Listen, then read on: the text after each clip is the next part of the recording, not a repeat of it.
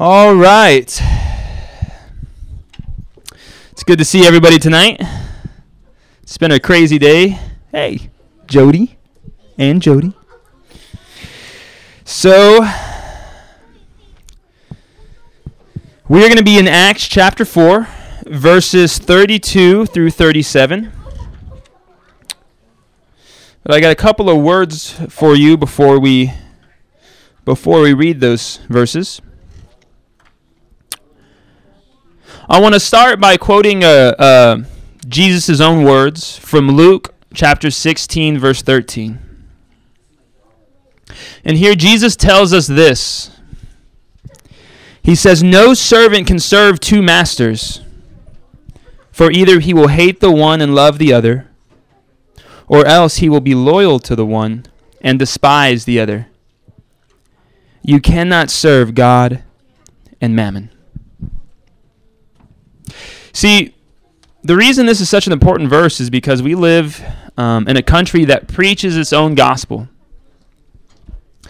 You know, in America, as a quote-unquote Christian nation, has fed us all the Word of God through the American Dream translation, right? So growing up, or at least for myself, and I know many others, we kind of get this idea that we can be an American first and a Christian as well. That not only can you seek wealth and status and be Christian along the way, but that really it should be in that order. And when you decide to give, it's okay because you're going to receive double whatever you send. So I've been told. But if you really want to be a good Christian, you can at least give 10%, right? Out of everything, you just give 10%, and God is going to make you rich. So it'll work out. But the Word of God paints a very, very different picture of what the Christian life looks like. In fact, the picture that the Word of God paints, to me, is in defiance, an exact opposition to the American dream. Okay? And so we'll see that here in just a moment. But Jesus basically says you can either be loyal to your wealth, to your possessions in this world, or you can be loyal to Him. But you cannot be loyal to both. So, the title of tonight's message is called The Sin of Tithing. Now, nobody get up and run out and call me a heretic just yet, okay? Read with me, if you will, Acts 4, verses 32 through 37. "Now the multitude of those who believed were of one heart and one soul, and neither did anyone say that any of the things he possessed was his own, but they had all things in common. And with great power the apostles gave witness to the resurrection of the Lord Jesus, and great grace was upon them all.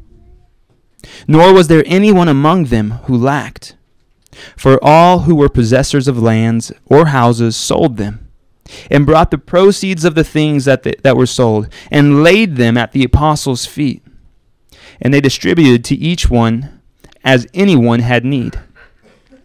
And Joseph, who was named Barnabas by the apostles, which is translated son of encouragement, a Levite of the country of Cyprus, having land, sold it, and brought the money and laid it at the apostles' feet."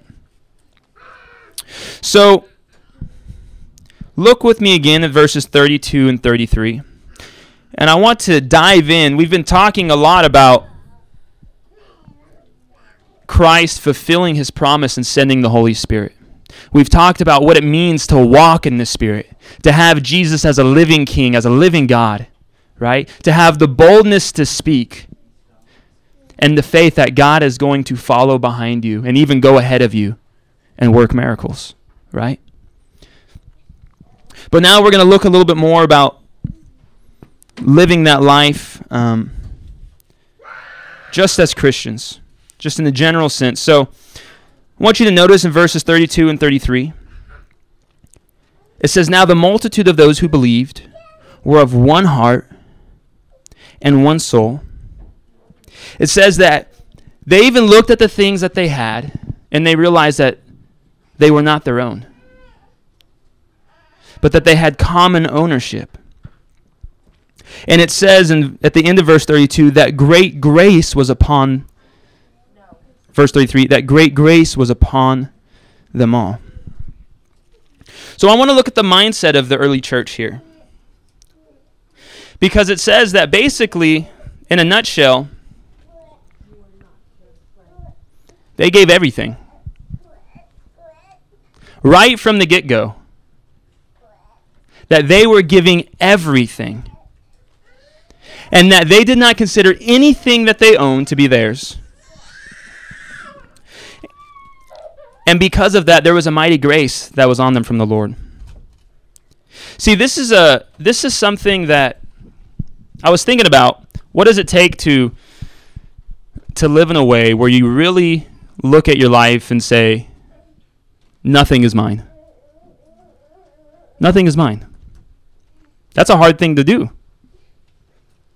What kind of a heart do we have to be willing to give everything? And I think they just had such a deep revelation of who Christ was and how much that he loved them, that it changed their reality. I think that they had come to such a revelation of what it means to be free, to be forgiven, and in Christ, that their hearts just poured out for one another in a way they had never experienced. And I think today there's some people who need that revelation, but for a lot of us, I think it's just something we need to remember. The things that God has done in our life, where he's brought us from, what he's done for us, and what that means about the love he has for us, but also for everyone around us, right? We've got to learn not to hold back. I think as I was considering this, holding back in our faith is one of the main issues of sin in a Christian's life. Where you going, man? You're going to go that way. Okay. Holding back in our faith is one of the main areas of sin that we as Christians commit. I think we hold back from God and we don't even realize it. And I think we hold back from others and don't even realize it. But look in verse 32 where it says that they were of one heart and one soul. This is something that we're called to be joined together to one another in unity and in love. But the only way we can really do this, the only way we can really have that type of connection with each other is if we first have it with the Lord. Right? To every day start our days and draw close to God. Because here's the thing. We cannot, just as I said, we cannot really draw together with each other outside of drawing close to God. We cannot say that we're one with the Father if we're not being unified with each other.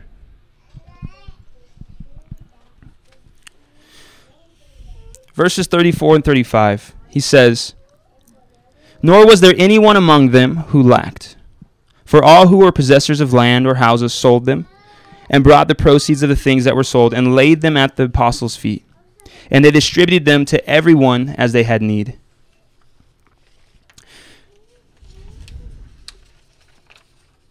So, I want you to think about this for a second. Don't think that the apostles were getting rich from this either, by the way. This is not the TV evangelist situation. You know, I don't think Peter and John were saying, if you give us your house today, God will give you a mansion tomorrow.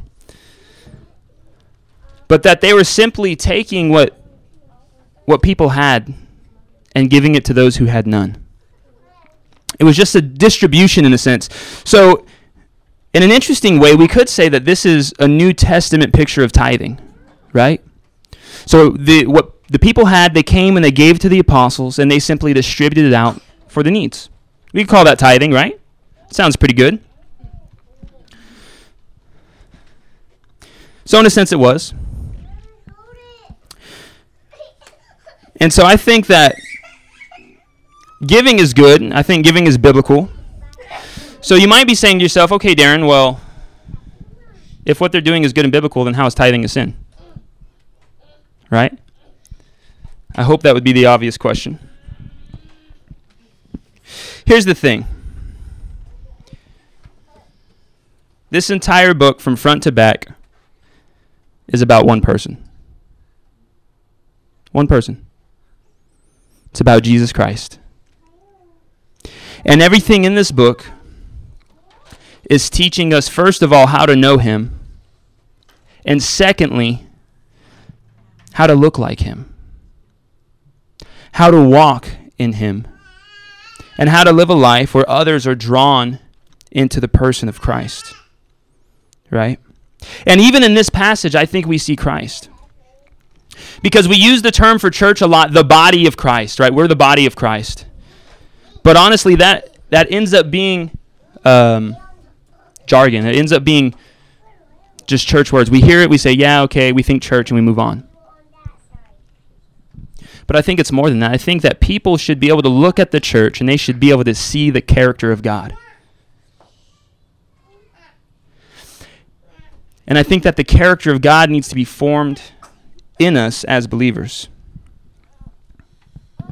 So when we see that it says that they were all of one heart and one soul, the first thing that I remember is Matthew 22, where Jesus teaches us to love our neighbors as we love ourselves. You know, and the idea is this. It's pretty simple. If your neighbor's hungry, what should you do? Feed him. If your neighbor's without clothes, what should you do? Clothe them, right? If he lacks anything, provide it. If he is in need of salvation, tell him of the forgiveness in Christ. And Jesus also tells us in Luke 10 that our neighbor is really anyone in need. And so I see the church portraying this in Acts. That they understood that nothing they had was theirs, but that everything in our lives is a gift from God. And that if we're really knit together in love, if we're really one body, then it's all a gift of God to serve each other with. And it says that really when that wasn't enough, when it wasn't enough just to give from their excess, that they even went into, I guess what we could call their savings accounts, to their properties, to their investments, and they sold everything they had. And they brought it and dropped it at the feet of the apostles so that it could be given to those in need. So the point I'm making is that they were walking in the image of Jesus Christ. You know, many people ask me, where in the New Testament does it say that we have to give a 10% tithe? Can anybody answer that?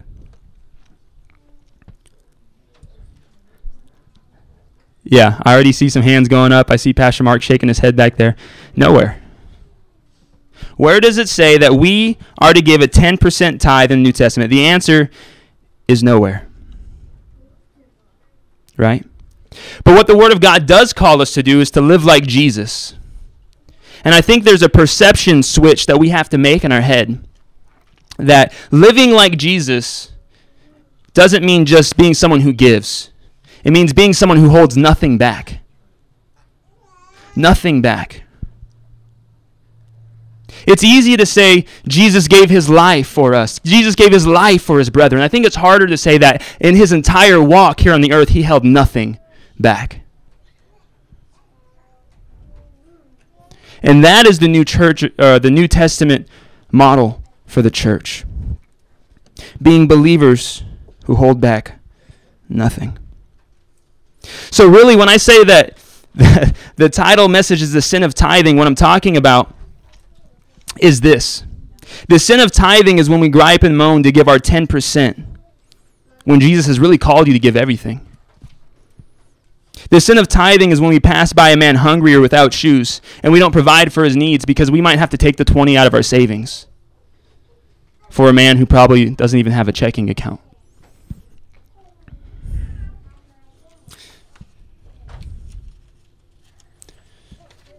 The sin of tithing is telling God that 10% of our income is good enough when he gave you the broken body and the shed blood of his son. I wonder what would have happened if Jesus only gave 10%. What do you think? What if only 10% of the people that came to Jesus got healed? If he just lined them up and counted, healed, counted the next 9, sorry guys, next, healed, next 9, sorry guys, healed. What if when the 5,000 were, and their wives and children, were in the field hungry, waiting to hear from Jesus, and he fed 500? Said, sorry guys, better look next time. What if when Jesus was going to the cross, he said, okay, Lord, okay, Father, I'm here, but I'm only saving 10% of those. The rest are going to have to figure it out. Jesus wasn't somebody who just gave. He gave everything. He gave his life. He didn't hold back anything. He was deprived of any type of luxury to love others. And so, to me, the sin of tithing is thinking that our 10% on a Sunday makes us exempt from caring for the orphans and from visiting widows. And this is not my take on saying we need more in the offering. Don't confuse what I'm saying. What I'm saying is we need to just simply change our perception. Because right now, I think even in this room, we have areas in our life. There are people, in ourselves included, where we're holding back from God. We're holding back our time, our resources. We're holding back our commitments, right? We sin and we fall short, and instead of running to Jesus and saying, forgive me, and getting restoration and repenting and turning away and letting him heal us, so many times we want to just kick it under the rug and say, well, I'll just do better next time. And we hold back from the Father. We give God a Sunday or a Wednesday, maybe a little bit of prayer through the week, and we say, okay, that's it, God. Good talking to you. See you next time. We feel him pull us to pray. We feel him pull us to read, to listen, to love, and yes, sometimes to give. And we just push that conviction down into a nice little box and say, well, maybe next time. Maybe tomorrow. Maybe tonight. Maybe the next guy.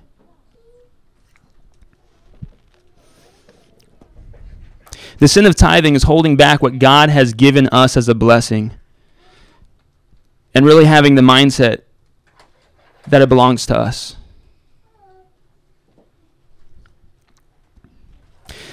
So the truth is, there is no 10% in the New Testament. There's only the call to lay down your life as Christ laid down his life for you. So I want to ask you something. It's kind of the question that gets to the deeper issue. Because like I said at the beginning of the message, most of the time I think us holding back from others is because we hold back from the Lord.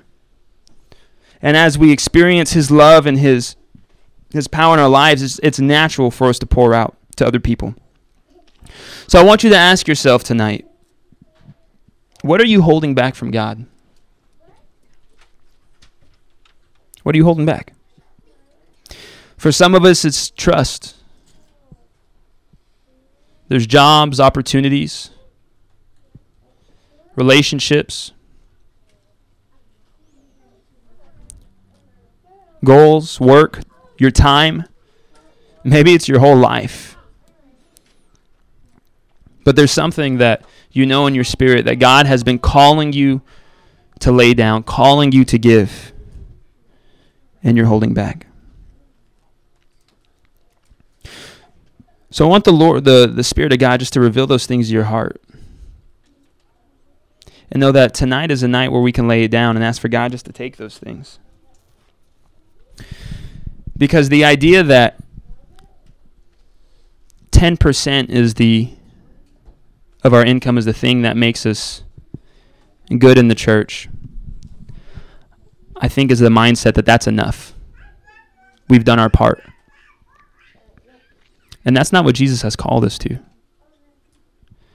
You know, I've talked about Isaiah 58 many times. I think I've even preached on it here, where God says, share your bread with the hungry, clothe the clothing, even open up your home to those in need of a home. And then your righteousness will shine forth. I think 10% is good. Don't go around telling everybody that Darren said if you're tithing 10%, you're a sinner. That's not what I'm saying. But honestly, that's just the starting point. It's just a starting point. You know, one of the things that I've learned walking with Christ is there's freedom. How many of you have ever heard somebody say there's freedom in Christ? Anybody? Probably in like every youth group ever, every church ever. Half the songs talking about waves or rain or something, right? What does that mean, that there's freedom in Christ? Freedom how? From sin? Okay. From death? Yeah. What else? Everything. For me, freedom in Christ incorporates every part of who we are. It allows us to faithfully walk and fulfill every single command of His scriptures without fear. Without fear. It allows us to be a body, and when somebody is hurting, we relieve them. When somebody amongst us is in financial need, we help them. When they're lacking, we provide. And we can do that. We can obey Christ in freedom. Not because if you give them 50, you'll get 100, no. But that you have the freedom to give and to be faithful to your brothers and sisters, knowing that God has promised to provide for your needs as well. He's promised it.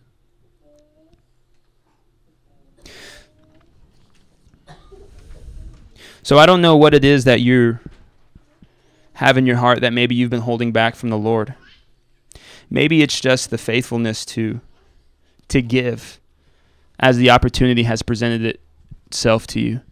Maybe you've seen those people and realized you could have given them a couple of dollars or some food.